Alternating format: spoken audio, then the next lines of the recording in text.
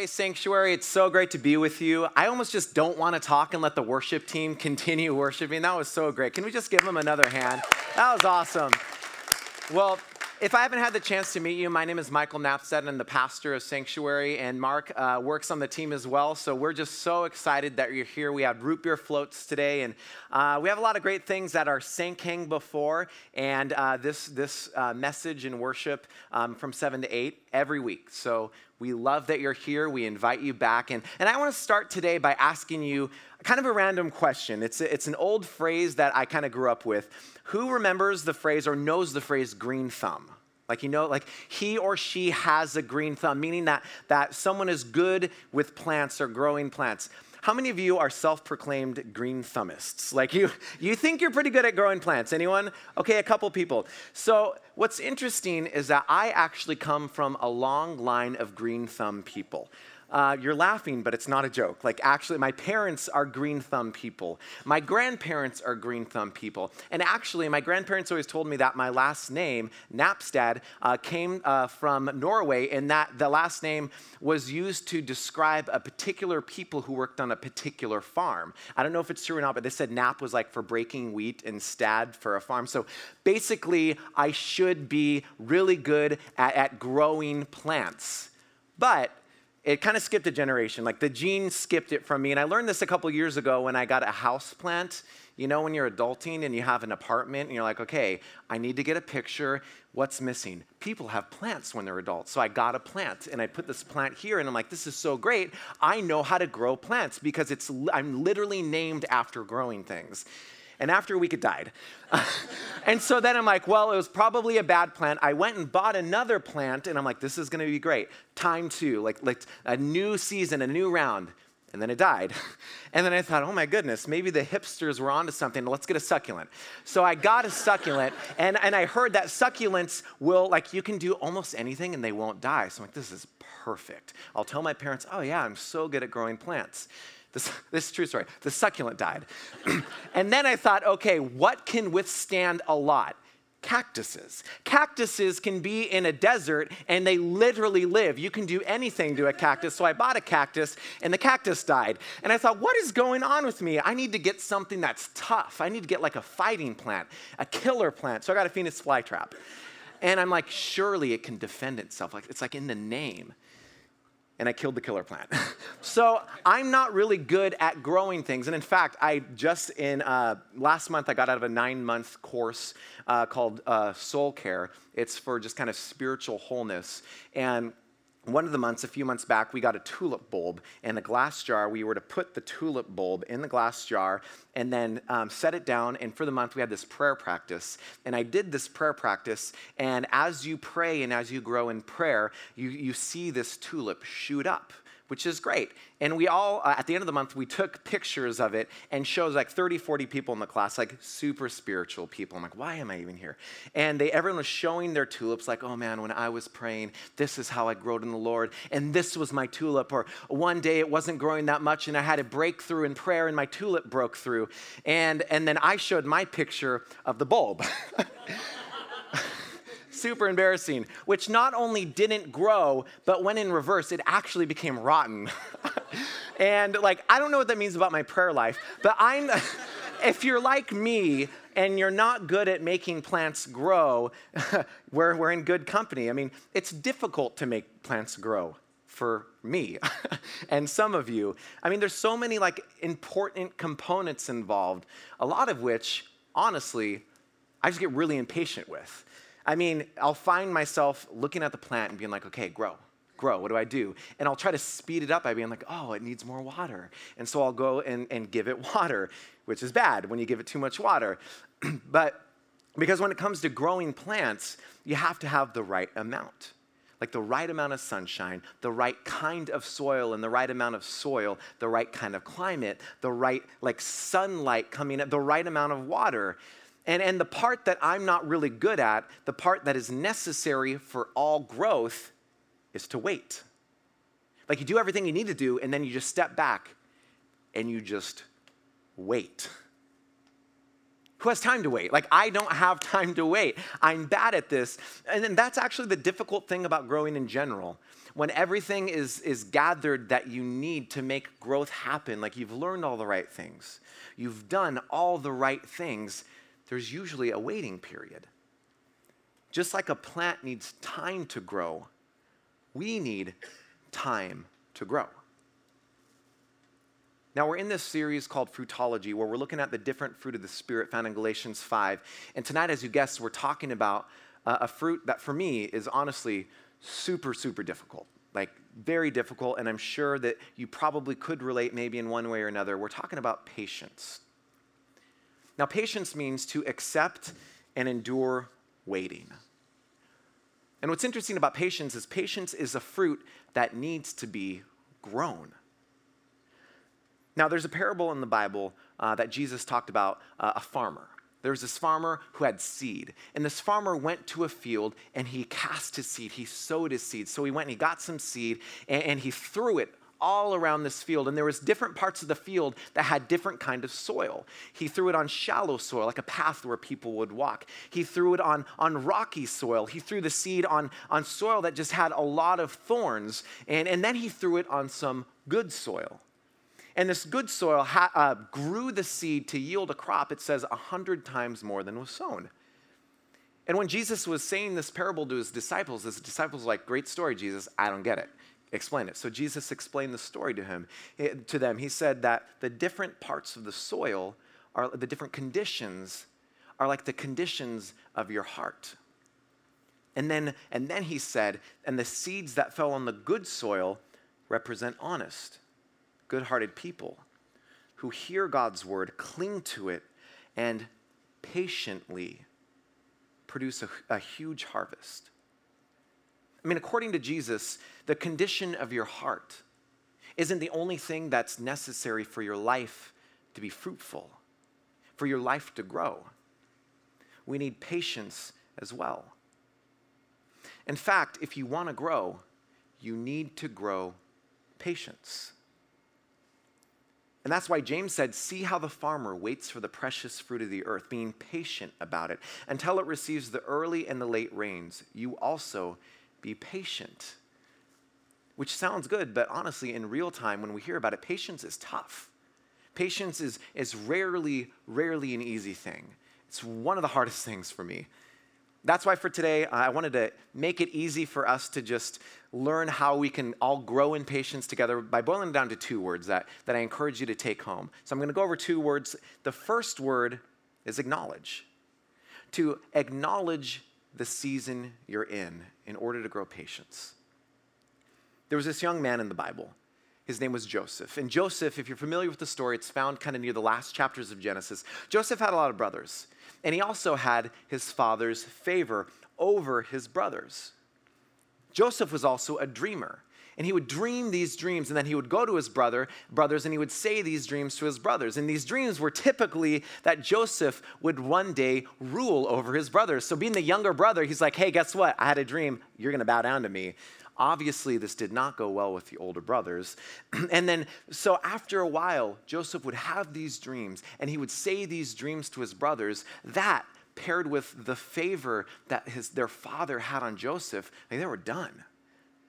They were done with Joseph. So they actually took Joseph, and then they threw him in a pit. They deceived his father, and then they sold Joseph into slavery. I thought my brother was hard with me. They threw him into slavery, and there Joseph was. And in slavery, he found himself in the captain of the guard's house. And he actually ruled. He was in charge of the captain of the guard's house. But just like his brothers kind of deceived his father and threw him into the pit, the captain of the guard's wife deceived the captain of the guard and had Joseph be thrown into like one of the worst pits possible. He was thrown into prison.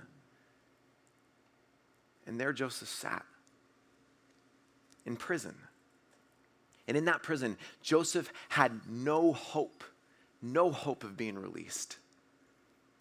I mean, no matter that he felt that he was called to something bigger, no matter that he had favor, he kept being thrown down and down and down until he reached just the dark bottom. Have you ever experienced that? Something like that, like no matter how hard you try, your life just continues you feel like you're just being thrown down, being thrown down, being thrown down, until you feel like you're just at the dark bottom. Circumstances feel hopeless. And I know I have. And if you've been in the dark bottom before, you realize that it's pretty hard to just not give up. But that's not what Joseph did.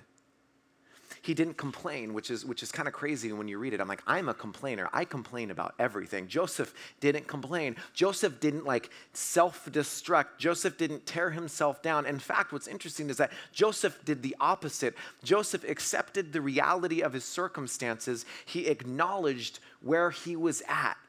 And when he realized that he could not change his circumstances, Joseph changed himself.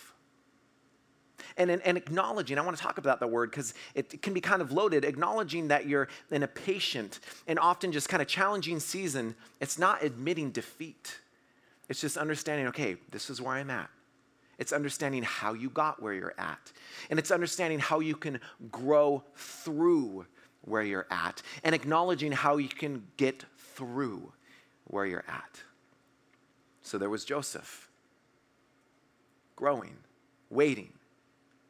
And then in the dark bottom, he realized, man, my father has favor on me. God has favor on me. And actually, God is with me. And he continued to be patient year after year. And he continued to grow year after year. He changed. Joseph once bragged about his own dreams, and now through God, he interpreted others' dreams. It was no longer about himself, but it was about others. And after years of being in the prison, just patiently waiting and growing, he got through it. He was released out of prison. And the story goes that he was actually the second in command over all of Egypt because Pharaoh had a dream. He had a couple dreams, and Joseph interpreted them, and Joseph helped save Egypt. You see, Joseph could have given up when he was in prison. He was in prison, but he didn't give up. All hope seems lost when we're in the dark bottom. But instead, Joseph did something courageous. He acknowledged, and he waited patiently. Because sometimes being patient is the most courageous thing that you could ever do. And just like plants grow in the waiting, Joseph grew. How he used his gifts grew. Because it's usually during the patient waiting that we're developed. I mean, it's in the waiting that crushed grapes become wine. It's in the waiting that bread, you need bread and then you let it wait and that the bread begins to rise. It's in the waiting where investments can multiply. That's why you never cut down a tree when it's wintertime, because spring is always right around the corner. I mean, even though the branches of the tree seem just barren and cold, what happens is that more fruit can grow when spring happens. You see, Sanctuary, patience is necessary for growth, even though we often don't like it. What are you waiting for? What is it that you find yourself just waiting for right now? Is it change that's coming? Maybe you're going to go to a new school or start a new job. Maybe change just happened and you're like, I don't know what I'm waiting for, but I know I'm waiting. Maybe you're just waiting for that raise. You're like, man, I haven't got a raise in a long time. Maybe you're waiting for a promotion. Maybe you're tired of being single and you're just waiting for that significant other. How hard has waiting been? How long has waiting been? The Bible is full of people who have to wait. For the prophet Micah, he's a great example. The prophet Micah, he was in this long winter-like, just dark bottom season of waiting. And for Micah, all hope seemed almost lost. But he wrote in the midst of that, I look to the Lord for help. I wait confidently for God to save me, and my God will certainly hear me. Because here's the thing, God isn't just with Joseph in the waiting. God's with all of us. He's with you when you're waiting. And he's able to help us through our circumstances. And the second word that I want to talk about today is trust. To trust through the season that you're in. So I don't know if you can relate with this, but I am 33, and way back in the day, like in the early 2000s, if you wanted to go and get something from the store, you had to follow a certain process of things. Now, if you're younger, like maybe mid-20s or younger, you might not know what I'm talking about. But if you're older like me, you know exactly what I'm talking about. You're like, okay, I need this thing from the store, so you got to get, this is the process. You identify the thing, you identify the store. We're going back in time, people. And if you don't know what this is, just imagine. It might be a horror for some of you. But this is what I did. I'm like, okay, I need this thing. What's the store? That's the store. I would get my shoes on, and then I would go to my family's one shared computer, turn it on, wait 5 minutes, and then I would go to MapQuest. That's right, MapQuest. Maybe check my Hotmail or MySpace, whatever. And then I would go to MapQuest and be like, okay, here are all the directions. And this is literally this is the process. And then you get a Post-it note and you write down all of the directions. And then you get your coat on, you run to your car, you open the door, you put the Post-it note on the dashboard, you start your car, you drive, you get to the store. And then when you're at the store, there's thousands of people because everyone had to go to stores to get everything. And I hate crowds of people. And you're dodging through people, you get your thing, you wait in this really long line, praying that someone would invent self-checkout. No one's invented it yet. I know, preach. There we go. And then you get your stuff. I'm from Washington, so I run to my car because it's raining, because it always rains in Washington. I drive home. I always lose my directions because I'm directionally challenged, and I'm trying to go in reverse on the Post-it note. Finally, after an hour of driving, I get home, shut the door, and I'm just exhausted. Anyone relate? Yeah, that's how, and now you just got to talk to your girl Siri, and she gets it in 5 seconds, which is crazy when she can hear what you're saying. And it's crazy. It's what's interesting is that the more technological our society gets, the less we need to grow in patience. I mean, if you want to watch a TV show, back in the day, you had to watch one episode, and you're like, I don't know what's going to happen on Friends. I have to wait a week. Now you can binge watch the whole thing in one sitting on Netflix or Hulu or whatever. If you want to eat something now, and you don't want to make the food, it can be dashed to your door in like no time. We're in many ways becoming a post-waiting culture, which I'm on board for. I'm great for a lot of these things, but it does beg the question, what about the things that are really important to us? I mean, the things that apps can't help with. The things that we need to grow in patience for to be able to endure. That we need to wait for. The things that we need to trust for. When I haven't told many people this story, but when I was a junior in high school, whenever I walked, on my left foot, I felt like this pain in the middle of my hip. Every time I would walk, I would feel this pain. And I would walk, and I'm like, what's going on? For a couple months, I just ignored it, but it got to the point where I couldn't ignore the pain anymore because it hurt too bad. Told my parents, we went to the doctors, I got an MRI, and the doctor took me into the office, shut the door, had my parents and me sit down, and said, Michael, I'm glad you're sitting down for this because you actually have a rare, incurable hip disease. And you are going to be crippled for the rest of your life and on a wheelchair. I said, excuse me, what are you talking about? And he said it again, and it's like everything stopped. I mean, how do you respond to that? So then he scheduled a hospital visit for me a week later, just to be sure that their diagnosis was right. And then he sent me home on bed rest, and he said that you are just to do nothing but sit or lay in that bed and just wait for a week. And the crazy thing about what happened was right before I started feeling pain, like maybe a week before, I started following Jesus. Like I gave my life to Jesus, I became a Christian, and then boom, that happened. And I remember just lying in bed waiting for that week to pass so I can learn more. And I honestly was wondering, how can I trust a God that would allow someone so young to live life like I was about to? The psalmist once wrote, "You have turned my mourning into dancing," and I laid there thinking, how can someone who's crippled dance? Like, how can this be turned into good? Have you ever found yourself just having deep questions like that for God? Questions that you feel are just so deep that you just can't tell other people.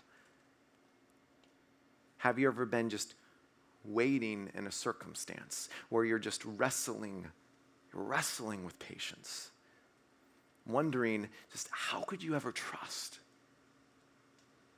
And maybe you're here right now, you're like, I'm there right now. You see, patience is not an easy thing. Trusting is not an easy thing because it requires something from us. So I was laying in my bed, waiting. And as I was waiting, I would have these conversations with the God I just started following, whether I can trust him with my life or not. Because so far it wasn't looking too good. And it was during that week that I realized that patience can be painful. That sometimes patience isn't just waiting for a good thing to happen, but sometimes, if we're honest with ourselves, patience is waiting for a miracle to happen, for healing to happen, for redemption to happen. Now, here's the thing. Here's the thing that has changed countless lives. And here is the thing that changed my life. When Israel, the Bible's all about Israel, when Israel was broken apart, when Israel was suffering, in the middle of that brokenness and that suffering, the prophet Isaiah prophesied about someone who would come and save them. But he wrote about this Savior in a way that seemed anything but triumphant or victorious. He wrote, he was despised and rejected, a man of suffering and familiar with pain. Wow, what a Savior. And then he continued, surely he took up our pain and bore our suffering, yet we considered him punished by God, stricken by him, and afflicted. Friends, he was talking about Jesus. And I don't know, honestly, where you're at with Jesus. I don't know if you've been following Jesus for a while. I don't know if you have and you're not anymore, or if you haven't and you just have deep questions. I don't know where you're at.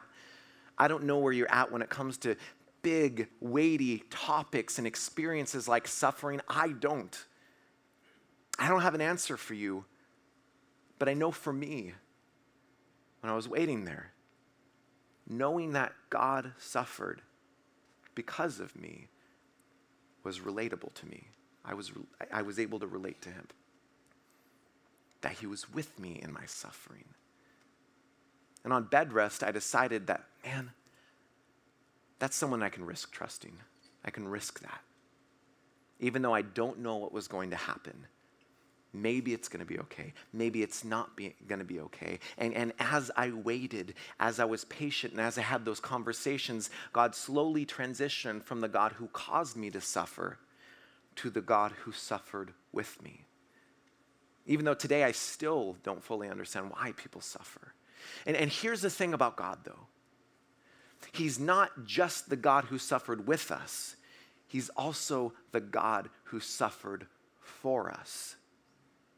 Isaiah continues, but he was pierced for our transgressions. He was crushed for our iniquities. The punishment that brought us peace was on him, and by his wounds we are healed. God suffered for us. That's what the cross is all about, so that peace can be known in your life, so that healing can be known in your life. That's what the resurrection was all about. Helen Keller, who knew about suffering, once said, "We could never learn to be brave and patient if there were only joy in the world." When I went to the hospital after a week, they looked at it again and they said, "You actually were misdiagnosed. You have something worse."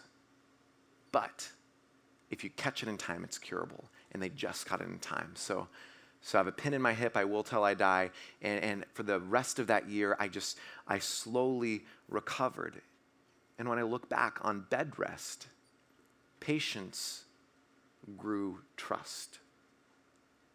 And when I look back, I am honestly who I am today because of that week.